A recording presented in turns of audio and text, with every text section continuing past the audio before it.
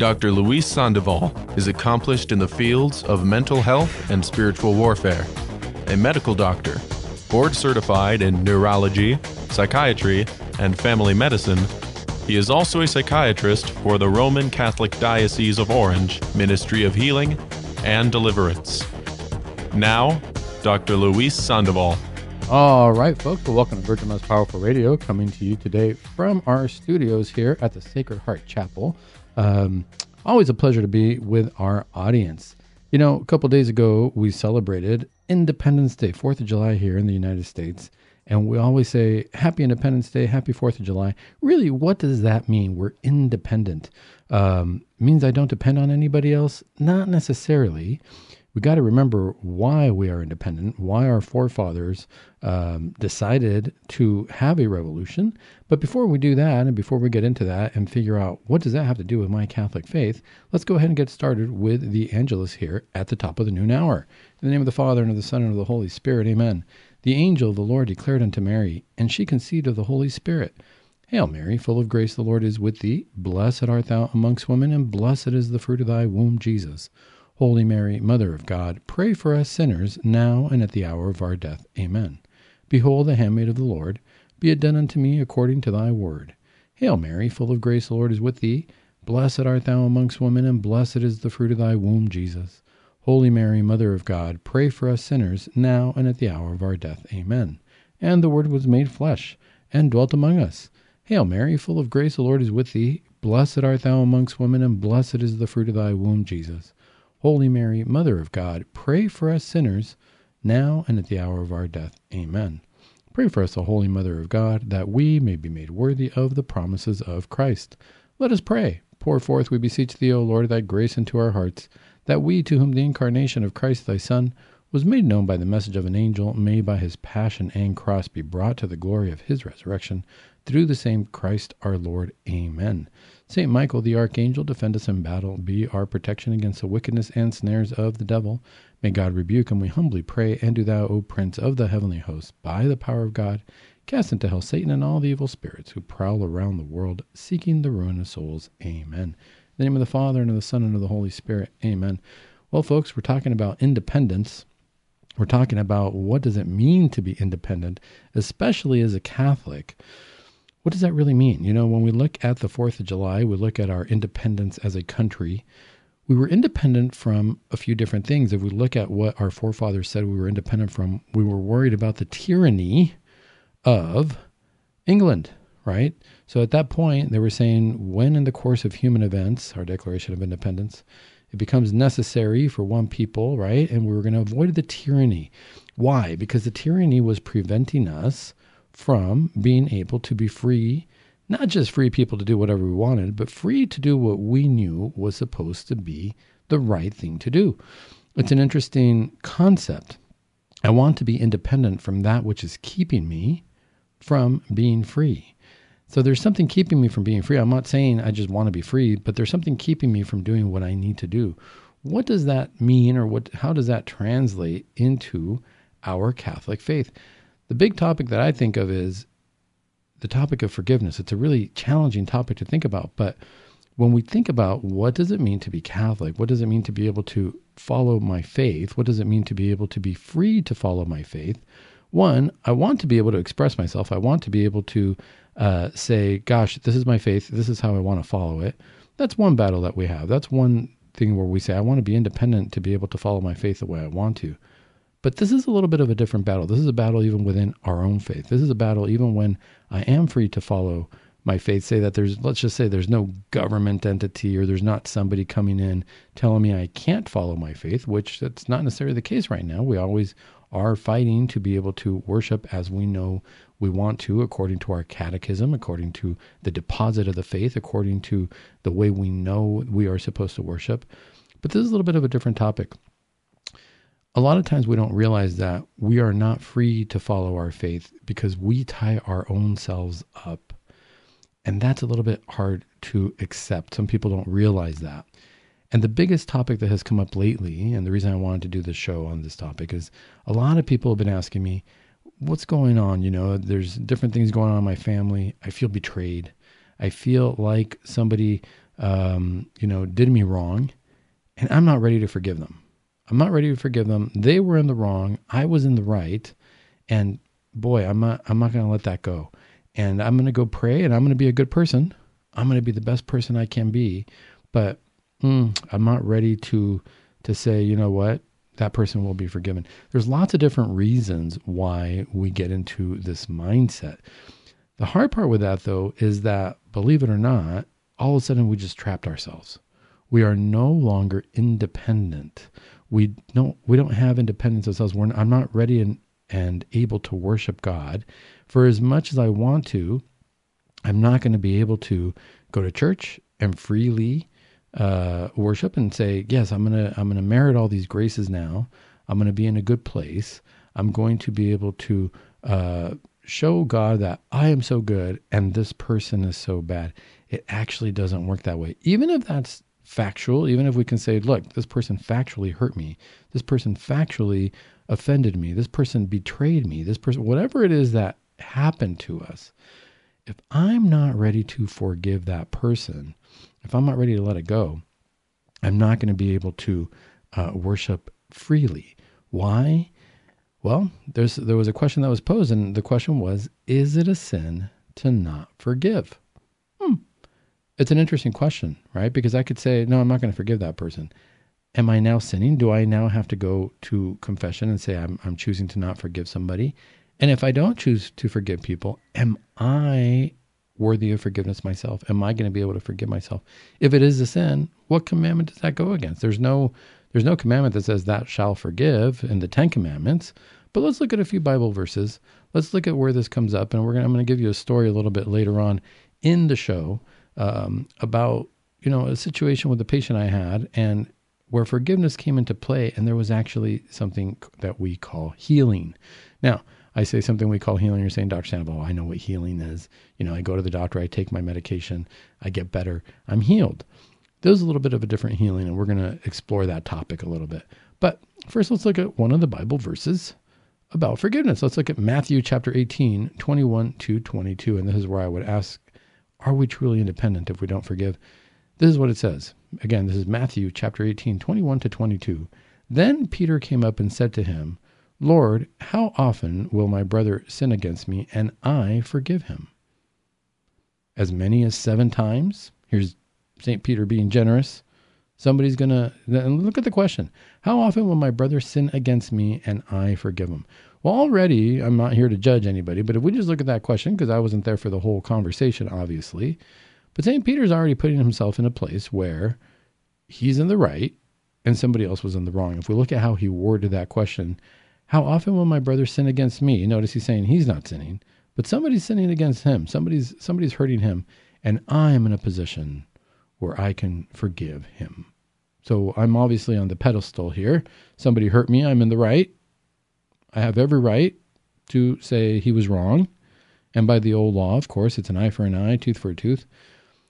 And St. Peter's being generous since he's saying, can I forgive him 7 times? That's pretty generous, right? Because if he hurts me 7 times, boy, that's pretty good. I've already forgiven him up to 7 times, and now I'm done. Now I'm done forgiving him, right? Now I can be independent.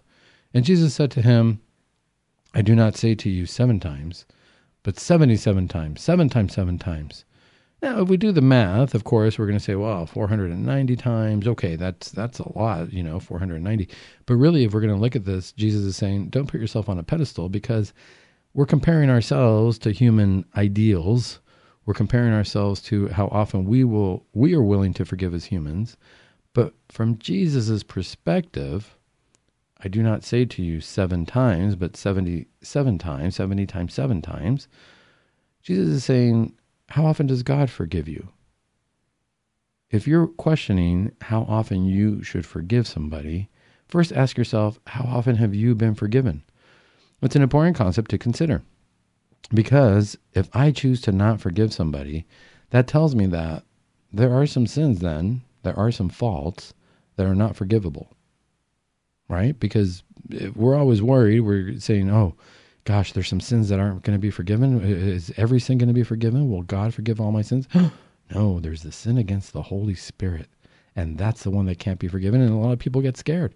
And they say, oh, no, I do not ever want to find myself in that situation because I want to get to heaven. I do not want to be in a position where all of a sudden I can't be forgiven and I can't make it into heaven. So I don't even know. Some people say, I don't even want to know what that sin is against the Holy Spirit.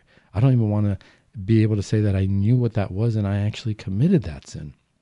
Well, it's an interesting concept to consider because at some point when it comes to our judgment time, we don't want to not have that option to be forgiven. We don't want to say, hey, I'm not going to be, I can't make it to heaven. No, I want all my sins forgiven. I want God to be able to see me and to see that I was weak and that I wasn't thinking straight and that I didn't know what I was doing. I want to be free to go to heaven. I want to be able to be independent in heaven. I want to be fully forgiven. Am I willing to extend the same? That's really what Jesus is saying here. St. Peter is saying, well, how many times can I forgive before I can hold a grudge? How many times can I forgive before I say, I'm sorry, but you've offended me too many times? Jesus is really saying here, well, how many times do you want God to forgive you? Do you want God to forgive you for every single one of your sins so that you can make it into heaven? Do you want to go into the promised land? If you do, then that means God has to forgive you for as many times as you've offended him, which in turn means you have to forgive for as many times as you have been forgiven. I mean, it's a hard concept to accept sometimes because I don't necessarily want to forgive people, but there's a consequence to that. There's something that happens when I don't forgive. There's something that happens to me in body, mind, and soul if I choose to hold on to a grudge. And we're going to look at how that looks when we come back from this break and we talk about a very particular case that I had to deal with one of my patients. More on forgiveness after the break.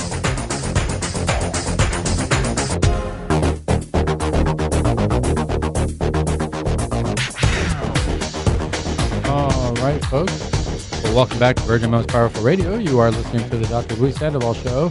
And today we are talking about how we celebrate our independence as Catholics. And one of the most important things that we can do to celebrate our independence as Catholics or to be independent Catholics is honestly to forgive. If we don't forgive, if we can't forgive from the heart, we're trapped. There's no question about it. It's going to become a burden. It's going to become a wound. And one of the questions is it a sin to not forgive? We're going to look at that as we move on in the show. But first, let's look at this Bible verse from Luke chapter 12, verse 57 to, I'm sorry, wrong one. I'm sorry about that. So this is Matthew chapter 5, verse 21 to 26. This is important. A lot of people come up to me and say, even in counseling sessions, I'm not ready to forgive. I'm not ready to forgive. And I tell them that you're not ready to heal. If we're not ready to forgive, then we're saying, obviously I was in the right. I don't ever want this person to ever feel that they were in the right. I don't ever want them to feel like, what they did to me was okay. I don't want them to be happy about it. I don't want them to have a good life. We are really wishing ill will on someone else when we don't forgive them. And it can be akin to a curse. If I choose to not forgive somebody, I'm obviously wishing them ill. To wish somebody ill is really to curse them. That's really what it comes down to. If you look in the world of deliverance, if we're dealing with any kind of afflictions, any kind of diabolic afflictions, any kind of concerns for possession, things along those lines, if you're looking at oppressions, if you're looking at things like that, one of the first things I like to ask people is there anybody you have not forgiven? Is there anybody that you are holding a grudge against? Is there anybody that you feel that they have done you so wrong that they're not worthy of your forgiveness? One of the things to consider there is my forgiveness isn't even perfect. I'm human. The only perfect forgiveness is from God. That's why confession is so important. The sacrament of confession, any exorcist will tell you, I repeat this all the time, the sacrament of confession is worth 10, 100, 1,000 exorcisms. When people say, I need an exorcism, you need to be free. You need to be, something's trapping you. You need to be free. Have you forgiving people, or are you holding on to the sin of non-forgiveness? That is a big deal in the world of deliverance and freedom. But let's look at this Bible passage. Again, this is the Matthew chapter 5, verse 21. This is Jesus speaking. You have heard that it was said to them of old, thou shalt not kill. And whoever shall kill shall be in danger of judgment. But I say to you that whoever is angry with his brother shall be in danger of judgment. And whoever shall say to his brother, and they use the word raka, which means worthless, shall be in danger of the council. And whoever shall say, thou fool, shall be in danger of hellfire. Look at this. Whoever is angry with his brother and in danger of judgment. Let's back up a little bit. So this is where 22 starts, verse 22. That whosoever is angry with his brother shall be in danger of judgment. That's where it starts. So is it a sin to not forgive? That tells us right there automatically it is a sin. We will only be judged by our sins and our good works. And if Jesus is telling us, hey, if you're angry with your brother, which obviously means you have not forgiven your brother, you're holding on to an anger, you're not independent, you're not ready to go into heaven. Everybody who's in heaven has a few things going on. There's some very, very important commonalities in heaven. Everybody in heaven has humility. There's no question about it, because that means that you accepted God's mercy, and everybody in heaven has forgiven everybody else for every and any offense that has occurred. Can't go into heaven without it, because as Jesus says here, whoever shall say to his brother raka, or that you're worthless, shall be in danger of the council being judgment. And whoever shall say thou fool to their brother shall be in danger of hellfire. Now, these are one of those Bible verses that a lot of people will love to tell you, you got to take it metaphorically. You got to take it, I don't know that Jesus really meant, nope, this one's pretty literal. Danger of hellfire, there's no, you can't get metaphorical about that. This is Jesus himself speaking. This is why if you hear people tell you, you know what, there's no hell, really, God forgives everybody. Everybody goes to heaven. No, Jesus is telling us very specifically, there is a hell, and there's a really big risk of you being in hellfire if you have not forgiven your brother. So the Bible verse goes on to say, if therefore thou offer thy gift at the altar, and thou remember that thy brother hath anything against thee. So now notice that he doesn't even say that you have something against your brother. Now you got to stop and ask, does anybody have anything against me? This is important to consider, because it starts off with saying, if you're angry with your brother, but now you got to ask yourself, is anybody angry at me? Because when we say, I'm not going to forgive people, that puts us in a place where I feel like am I perfect? Am I supreme? Have I never faulted anybody? Am I in a position where I don't need forgiveness myself? I think that I think for me to be able to say I'm not going to forgive somebody, boy, I better be pretty darn perfect. But this is where it says, if you remember that anybody has anything against thee, leave there thy offering before the altar, and go first to be reconciled with thy brother. And then, coming, thou shalt offer thy gift. First, you have to be reconciled. There has to have been a forgiveness, or you can't really offer a gift to God. You're not ready for heaven. God's not going to accept that gift. Be at agreement with thy adversary while thou art on the way with him. So make amends before you come to the altar. Make amends before you come to the judgment. Make amends with whoever you need to make amends with. But recognize that somebody might have something against you, which means that in order to make amends, I have to ask for forgiveness. This is where the humility part comes in. I need to be able to recognize that I need forgiveness too before I can say, no, I'm not going to forgive anybody. It's a pretty daunting place to be, because we don't always feel that way. That anger can consume us, and that's when we're not free. We are not free. We can't celebrate our independence if we haven't forgiven anybody. But Dr. Sandoval, it was a pretty bad abuse. Somebody abused me pretty heartedly. I don't want to get into the details of it, but let's just say that it was criminal, and I've been violated. Do I need to forgive that person? We can answer that question in a second here. Now, this is where the Bible passage ends. He says, Amen, I say to thee, thou shalt not go from thence till thou repay the last farthing. What does that mean?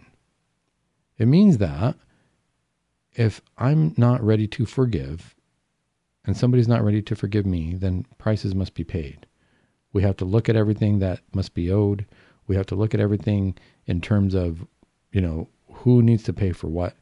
If we're willing to forgive our debts, there's no longer those details. There's no longer, we're willing to say, you know what, let's just start over. Let's forget about these debts. That's how we get into heaven. Isn't that what we're hoping God will do for us when we get to that judgment seat, when we're sitting there in the heavenly courtroom in front of the council?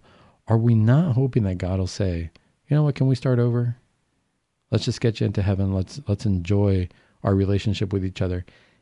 That's ultimately what we hope for. Am I willing to extend that to someone else? It's a question to ask, because if I'm not, I am going to trap myself. I'm going to be in a position where I'm not going to be free to go into heaven. I'm going to have too much baggage. I can't walk in through that door with that baggage. Now, is there a time where do we know that Jesus can forgive us that way? If I want to see that what it's like to forgive somebody, is it going to hurt or is it going to feel good? It depends. It depends on the situation. It depends on what we're holding on to. But for the most part, I think that this is a good place to remember Luke chapter 23, verse 34. Father, forgive them, for they know not what they are doing. And they cast lots to divide his clothing. Let's remember when Jesus said that, though. Jesus didn't say that after he resurrected, right? This is Luke 23:34. Jesus is saying, Father, forgive them, for they know not what they are doing. In that moment, they were crucifying him. Forgiveness is going to feel like nails going into our hands and our feet if we don't do it out of charity and love, and with the humility to recognize I'm going to need forgiveness too.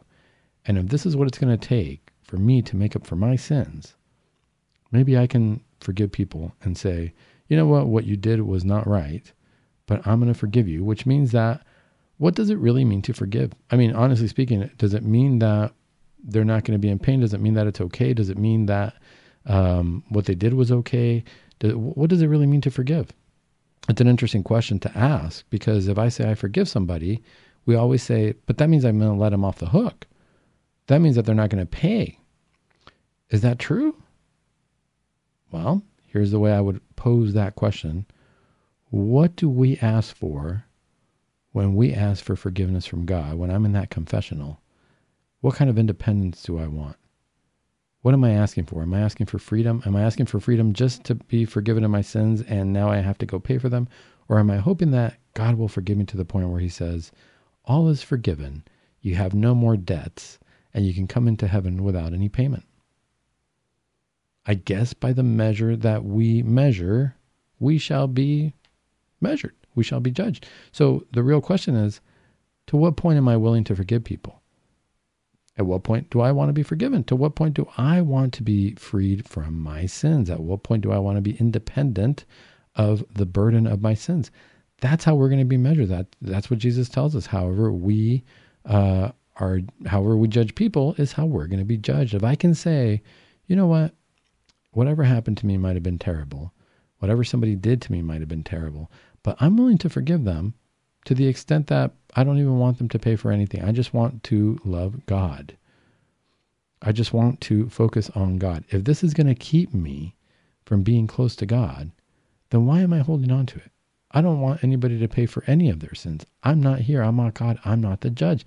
That's the humility that we have to have. Is that easy to do? No, because it hurt. Because whatever happened to us, whatever we feel that people need forgiveness for, must have hurt us to an extent that we want to hold on to it. We don't want to let them know that it was okay. But then we got to flip that coin. If I have hurt somebody, to what extent do I want to be forgiven? To what extent do I want any of these judgments to slide off my back, shall we say? Let's look at another Bible verse. This is 1 John chapter 1, verse 9. If we confess our sins, he is faithful and just to forgive our sins and to cleanse us from all unrighteousness. Am I willing to do that for other people? What does it really mean to forgive? Here's what it really means to forgive other people. It really means this. I am willing to let go of that sin so that person can make it into heaven. Am I willing to allow everybody to go into heaven? Well, that's a big question, right? Am I willing to allow everybody to go to heaven? Is that my place? Is it even my place to say that?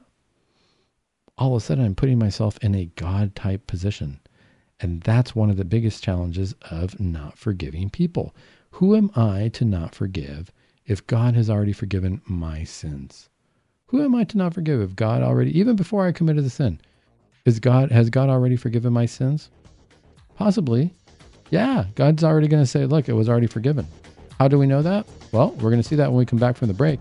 But the important part is to ask ourselves, am I willing to want to go to heaven? And am I willing for everybody else to want for everybody else to go to heaven? More on this topic after the break.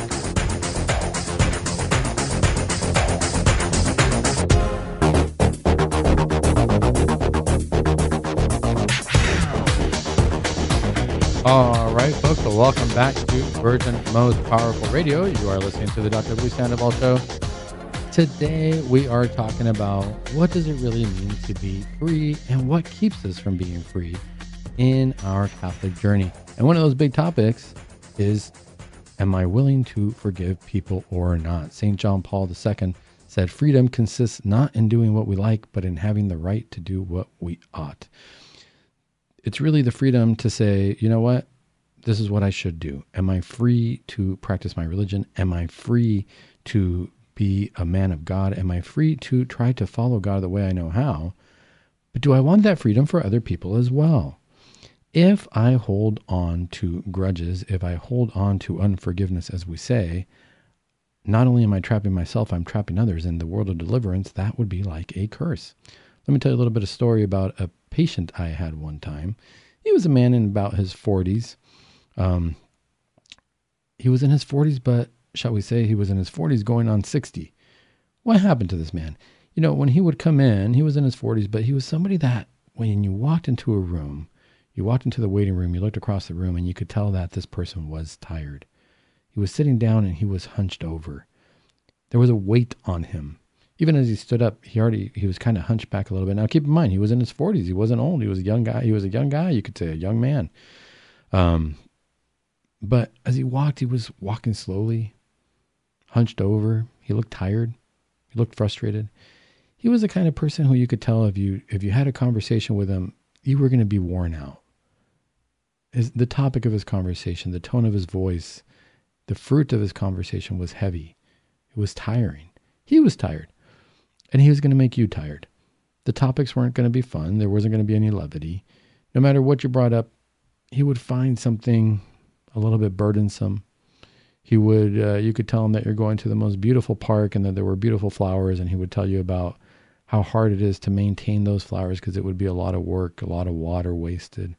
You know, you could tell him that you went to the beach and you saw a beautiful sunset and you saw the waves crashing on the shore, and it was so nice, and you know the seagulls were flying, and it just looked what a beautiful tropical scene. And he would tell you about all the sewage that's dumped in the ocean and about how dirty the ocean was.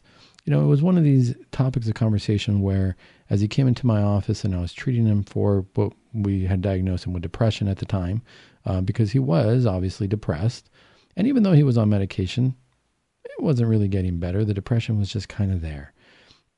But every time we had a conversation, I knew I didn't look forward to his visits, not because he was a bad person or anything along those lines, but he brought a heaviness with him. There was something that was heavy. I've treated a lot of people with depression. You know, and every depression is different. Every person is different. But some depression, you realize, wow, something happened at work. You're not in a good place. Let's get you on medication. Let's make sure that this is temporary. Get you on medication for a few months. Get you back on your feet. You're feeling better. You know, you have you're transitioning at work. You're transitioning from one job to another, and that can be pretty challenging. You just graduated from college and you're not sure what you're going to do with your life. That can be actually pretty depressing. People find that ironic. You know, I just got my degree, but boy, what do I do now? I'm not sure what to do. And all of a sudden people can come under a depression. I found my dream job and I'm going in and I'm starting my first month, and all of a sudden you fall into depression. Why is that? These things can happen. But when it's a depression like that, you can talk through it. You can look at what caused it. You can look at, a few different things, and you can say, hey, let's get you on some medication. Let's get you on some therapy. You can pinpoint it. You can find out exactly what's wrong with it and get it better. Those are easy to deal with. I'm not saying it feels good. I'm saying it's pretty easy to deal with overall. And you can see the improvement over time and people get better, and that's wonderful. For this particular gentleman, he's walking in, he sits there, and it's the kind of thing where you ask him, well, how are you feeling today? Yeah, same. Okay. Do you think, has anything changed in your life? Anything different from the last time I saw you? Not really. Well, what's your regular day like? I go to work. He had a regular job at a hardware store. He just kind of went around. He would stock things and things along those lines. How's work going? I would ask him. The same, boxes come in. I put the stuff up, clean up. Okay. It was a good job for him because the way he was feeling, he didn't have to interact with people much. He just had to make sure that items were stocked. Simple enough. Okay. How's your home life? He was married, but he said his wife kind of didn't talk to him much anymore, and she went out with her friends. His kids were older. They weren't, they were late teens and early college age, and so they were, just kind of coming and going. I asked him, what do you do with your days? Let's say that you're not working when you're at home.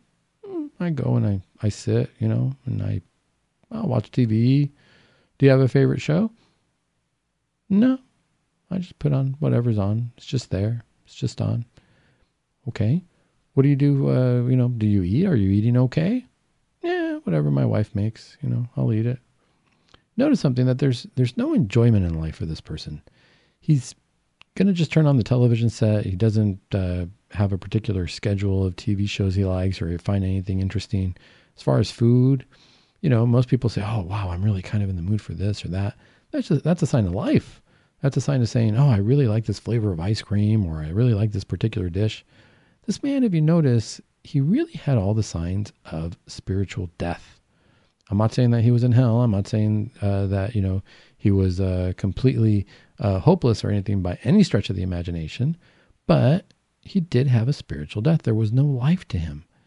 There was nothing, there was no flavor. Jesus tells us we're the salt of the earth, and he had no salt to him. There was no flavor at all.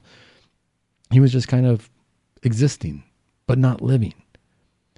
And that's a hard place to be. How many times do we find ourselves in that situation where, yeah, I exist, but I don't have a life. There's no flavor to my life. There's no excitement to my life. There's nothing that's making me feel like I want to get up in the mornings. And that's what it was like for him. I mean, he'd get up and go to work just so he could get a paycheck. And the rest of the time, if he didn't have to work, he just existed. He sat on the couch. He didn't have a particular show to watch on TV. He just absorbed the information, which is easy to do with the television, right? We're being entertained. But he really didn't have a sense of saying, this is what I want to do with my life. Or this show is interesting because it makes me think in this way. He stopped thinking for himself. He wasn't thinking at all. But then we get into the interesting questions. Okay, well, while you're sitting there, whether the TV's on or not, or whether, you're thinking about what to eat or not, or whatever's going on there, while you're sitting there, what's going through your mind?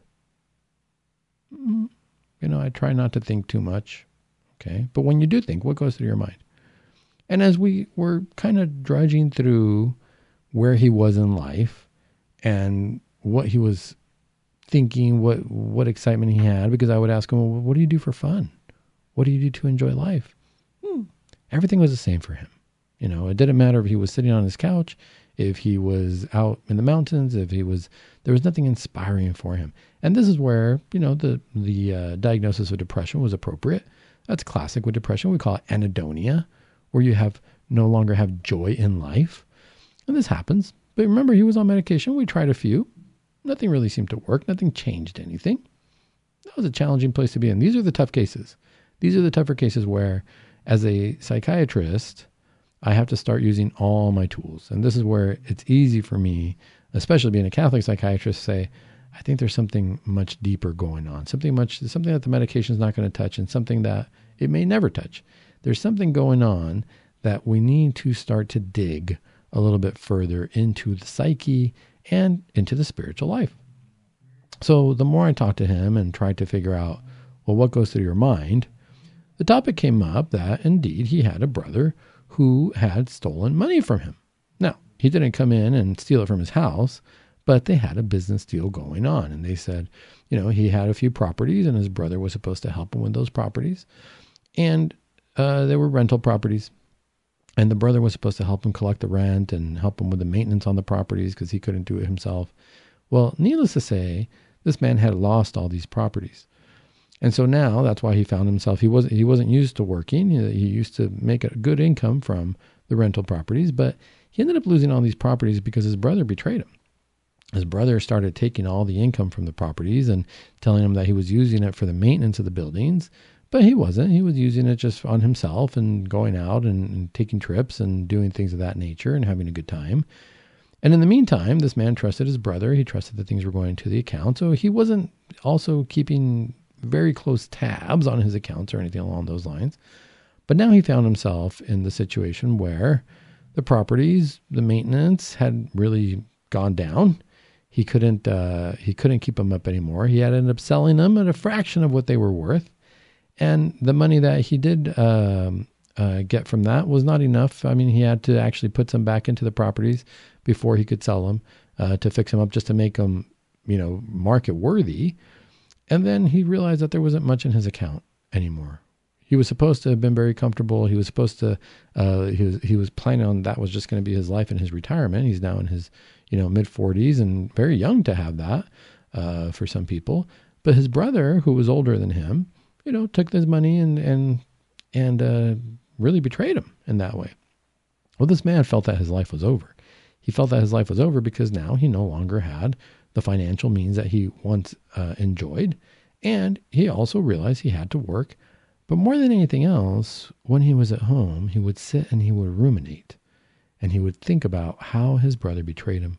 He would think about all the money. He would count all the money that he should have had. He would count everything that was stolen from him. He would count how much money he was planning on in the future. And he would do all these things. And some people would say, well, rightfully so. That's what he was counting on. Absolutely. But he was doing it at the cost of not forgiving his brother. And so I would say, gosh, that's a tough position to be in. Your brother took your livelihood. You're now in a different place. He wasn't financially in dire straits. He was okay overall. He just wasn't where he thought he was going to be. The biggest thing, though, is he was holding on to this grudge. And I said, well, what condition is your brother in? He's like, well, that's the worst of it. He just squandered the money, so it's not like he's any better off. He's not doing extremely well for himself or anything along those lines. And now I just sit here and think about how both of our lives were ruined. Well, this was a great example to me about how sin affects many people. Obviously, his brother who took his money and who mishandled the finances and the properties, he betrayed the patient, but he betrayed himself too. Nobody was in a better place for it. The sin affected both of them. Are we ready and willing to forgive the sin? Should he even let his brother off the hook? Should they just start over? It's an important question to ask and something to consider. I mean, this is a big deal. Somebody ruined my livelihood. How can I possibly forgive that? It's a challenging place to be, but we're going to look at how the story ends. We'll come back with a break.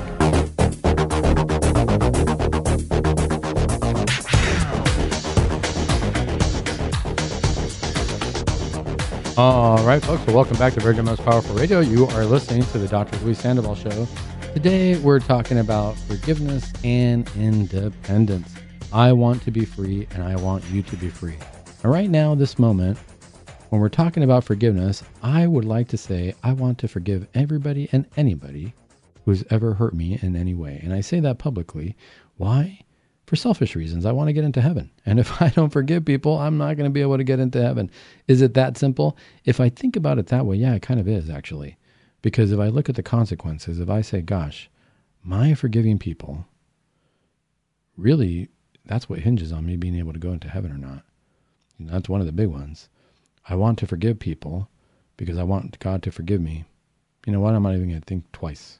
I'd like to say I forgive everybody. If you've hurt me, I forgive you. Does that mean that I can reconcile a relationship to where we can hang out or talk? Not necessarily.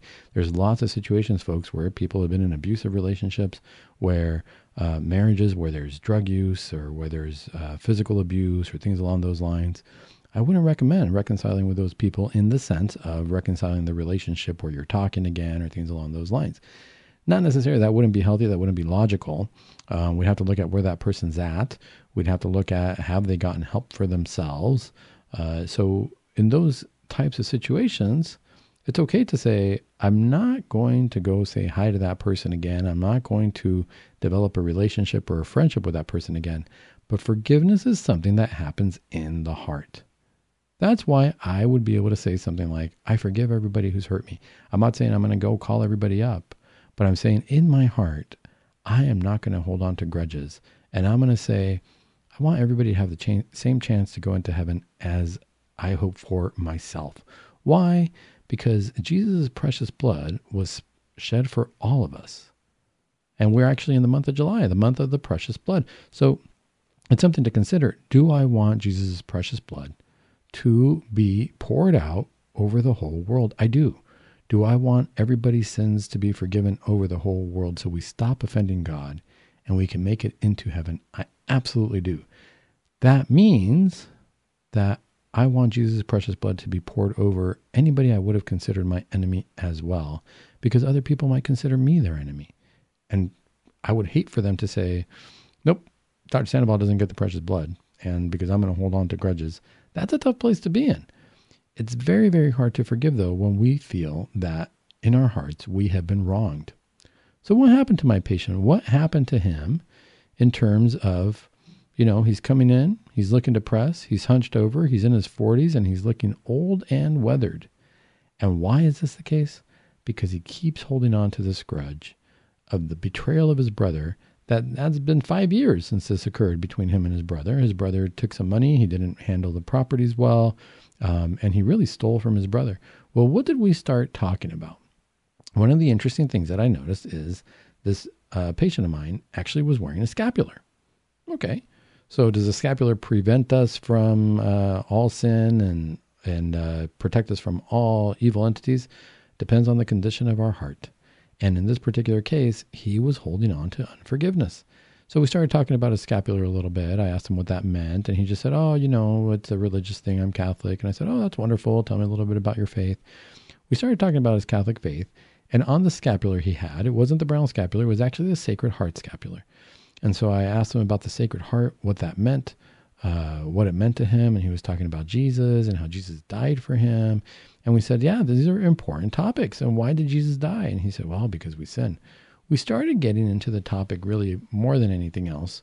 It really came down to the precious blood of Christ. Not directly, we didn't use the words of precious blood, but it was really down to the point where we literally said, Jesus died and he shed his blood for your sins, my sins, and your brother's sins. Something about that clicked for him. Now, different things are going to click for different people, but something about that clicked for him where we started talking about the Sacred Heart, the blood coming out of the Sacred Heart, and we started talking about how this blood was for everybody, how Jesus died for everybody, how if Jesus died for him and for his brother, does his brother deserve to be forgiven? So we got into the topic of, well, does your brother deserve to go to heaven or not? And he was saying, well, that's between him and God. But we started looking at these Bible passages. We started saying, hey, in the Bible it says if you have something against your brother, you gotta leave your offering at the altar and you have to go and reconcile with your brother. He started thinking about that. And little by little, he started kind of working that into his heart. He started standing up a little bit straighter. He didn't have the spiritual burden as much when he started thinking about it, but he hadn't taken the crucial step. And I said, your brother's still alive? And he says, yeah. I said, have you ever called him and told him that you forgive him? He said, I don't talk to him. I just don't talk to him at all. And I said, well, have you ever thought about calling him and telling him you forgive him? He said, no, I can't do that. And I said, okay, well, what about in your heart? Can you forgive him in your heart? How do we know that you forgive him in your heart? You're probably not going to ruminate as much. You're probably going to start looking forward and stop looking backward. You're not going to hold on to these thoughts that are plaguing you all day long, because a lot of times he was, different doctors had said, oh, you have OCD, obsessive compulsive disorder, because you're having these obsessive thoughts. You can look at it that way, but he didn't have any compulsions. He was just having obsessive thoughts. I would dare say it was more of a depressed state with an oppression, with obsessions and oppressions, spiritual obsessions and oppressions, because these thoughts just wouldn't leave his mind, but he wasn't necessarily doing anything about it. So there was no compulsion there. There was nothing to treat in terms of it. And he wasn't anxious.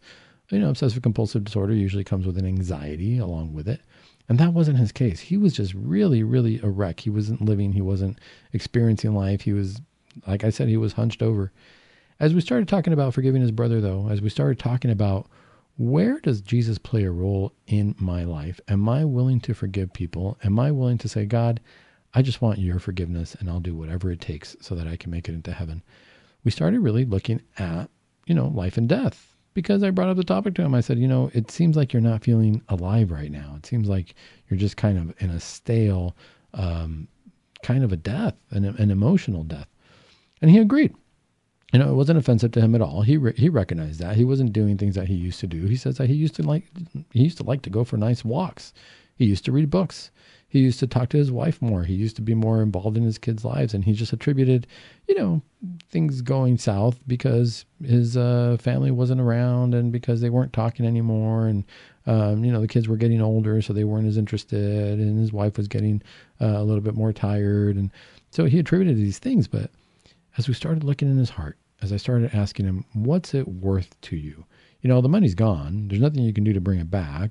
Thinking about it's not going to bring it back. What are you going to do moving forward? He actually got to the point where we got to the point in the therapy where I said, what if you were to just call your brother one time and just tell him, what you did was really messed up. It's messed up our lives, and I forgive you. And I just want to leave it at that. I don't know that we can have a relationship, but I just want to let you know that I'm not going to let this burden me anymore. He actually did that. He was able to. Now, not everybody's able to do that in a way that's going to be healthy, and you got to look at each case individually. But he actually did that. He called his brother and he said, you know what? I forgive you for that. He told me at that moment something happened. His brother on the other line, one, he was surprised that he even called him. He had not talked to his brother in years, and he told me that his brother started to cry. And he started to cry, and he just said, thank you. And they hung up. That was the first conversation. They hung up. He waited a little while, and his brother called him back. And at this point, his brother told him he thanked him for forgiving him because they were both carrying this burden, this very, very heavy burden. He didn't realize that his brother started drinking. He started to feel bad because he started to feel remorseful, but he didn't know how to ask for forgiveness. He didn't know how to even talk to his brother because he felt ashamed. He felt ashamed for what he did. He actually was remorseful for what he did. Well, they started talking, and it's not to say that their whole relationship got better right away because this man wasn't ready to trust his brother just yet. Initially, his brother wanted to make up to him and said, you know what, I can do this. We can get back in business. I want you to trust me. I want you to do this. We can get back into the real estate market or whatever business he wanted to do. But the patient said, I'm not ready for that. And that was fair. That was completely fair. He's like, I forgive you, but I'm going to need a little bit of time to heal. Why? Because this grudge he had been carrying, this unforgiveness, he'd been carrying it for years. The longer we carry it, the bigger the wound, the longer it's going to take to heal. If we're in a position where I've already preemptively asked everybody's forgiveness, so to speak, for my fault, and forgiven everybody for any potential faults they're going to have against me, I'm going to be very, very, very quick to forgive. If I'm very quick to forgive, I'm not going to carry the wounds. It's not going to hurt as badly. I'm going to be in a Christ-like situation. Christ is ready to forgive us anytime. Think about it. Christ is waiting for us at the confessional. He's not hiding. He's not saying, I'm only going to forgive you once a year because I'm going to hold on to the grudge. No, the confession can happen anytime. Jesus' forgiveness is there for us 24/7. We're the ones who have the closed door that we don't go and ask for it. How much quicker would this relationship had healed had either the brother who betrayed my patient asked for forgiveness right away and called him up and said, I'm very sorry, or my patient would have said, you know what, I know you betrayed me, you messed up, I forgive you, let's move forward. That would have been very, very quick. I think Jesus is ready to do that for us. God is ready to do that for us. Am I ready to do that for other people? Am I ready to be truly independent? Once there's confession, I think once we go to confession, there's fireworks all the time. For us, 4th of July, that's our Independence Day. We light up fireworks because we're so happy that we are free to live as we feel is right in the eyes of God. I think that's what happens every time we go to confession. Heaven starts shooting off fireworks everywhere and saying, this person wants to make it right. I think that's what happens every time we forgive each other. Heaven starts shooting up fireworks and saying, hey, the body of Christ is healed. It's a lot easier to forgive sometimes than others, but is it a sin to not forgive? Well, if we looked at what happened to these two brothers, they were becoming dead. They were dying. One of them was, let out cries because he was so happy that his brother forgave him. My patient himself was obviously dying inside. He wasn't looking healthy. He was looking older. He was hunched over. It was not a happy place for him. What sin is this? What commandment does it go against? It really goes against the first commandment. If I can't forgive my brother, that means that I'm not loving God. I'm not putting God first. I'm putting my own hurt, my own pain before my love of God. Let's look at this Bible passage here. This is from Matthew chapter 22, verse 36 to 40. Teacher, which is the greatest commandment in the law? Jesus replied, love the Lord your God with all your heart, all your soul, and all your mind. This is the first and the greatest commandment. And the second is like it. Love your neighbor as yourself. All the law and the prophets hang on these two commandments. Well, here's the important part, folks. If I'm going to love God with all my heart, all my soul, and all my mind, before I can love anybody else, I got to look at how does God love me and how do I love God? I love God in a way that I say, I humbly put myself before you and I ask your forgiveness because I know I'm not perfect and I know that I need forgiveness and I know that anything I do falls short of your perfection. That's how I need to love myself. I need to love myself in a way that I say, God, give me your love. Show me how to love. Once I see that, and that's how I'm loving myself, now I can love my neighbor as myself and look at my neighbor and say, you're going to need forgiveness too. You're not perfect just the way I'm not perfect. But let's both go before God and ask for his forgiveness and forgive each other. And then we are truly independent. And until next time, this is Dr. Sandoval saying, keep it Catholic.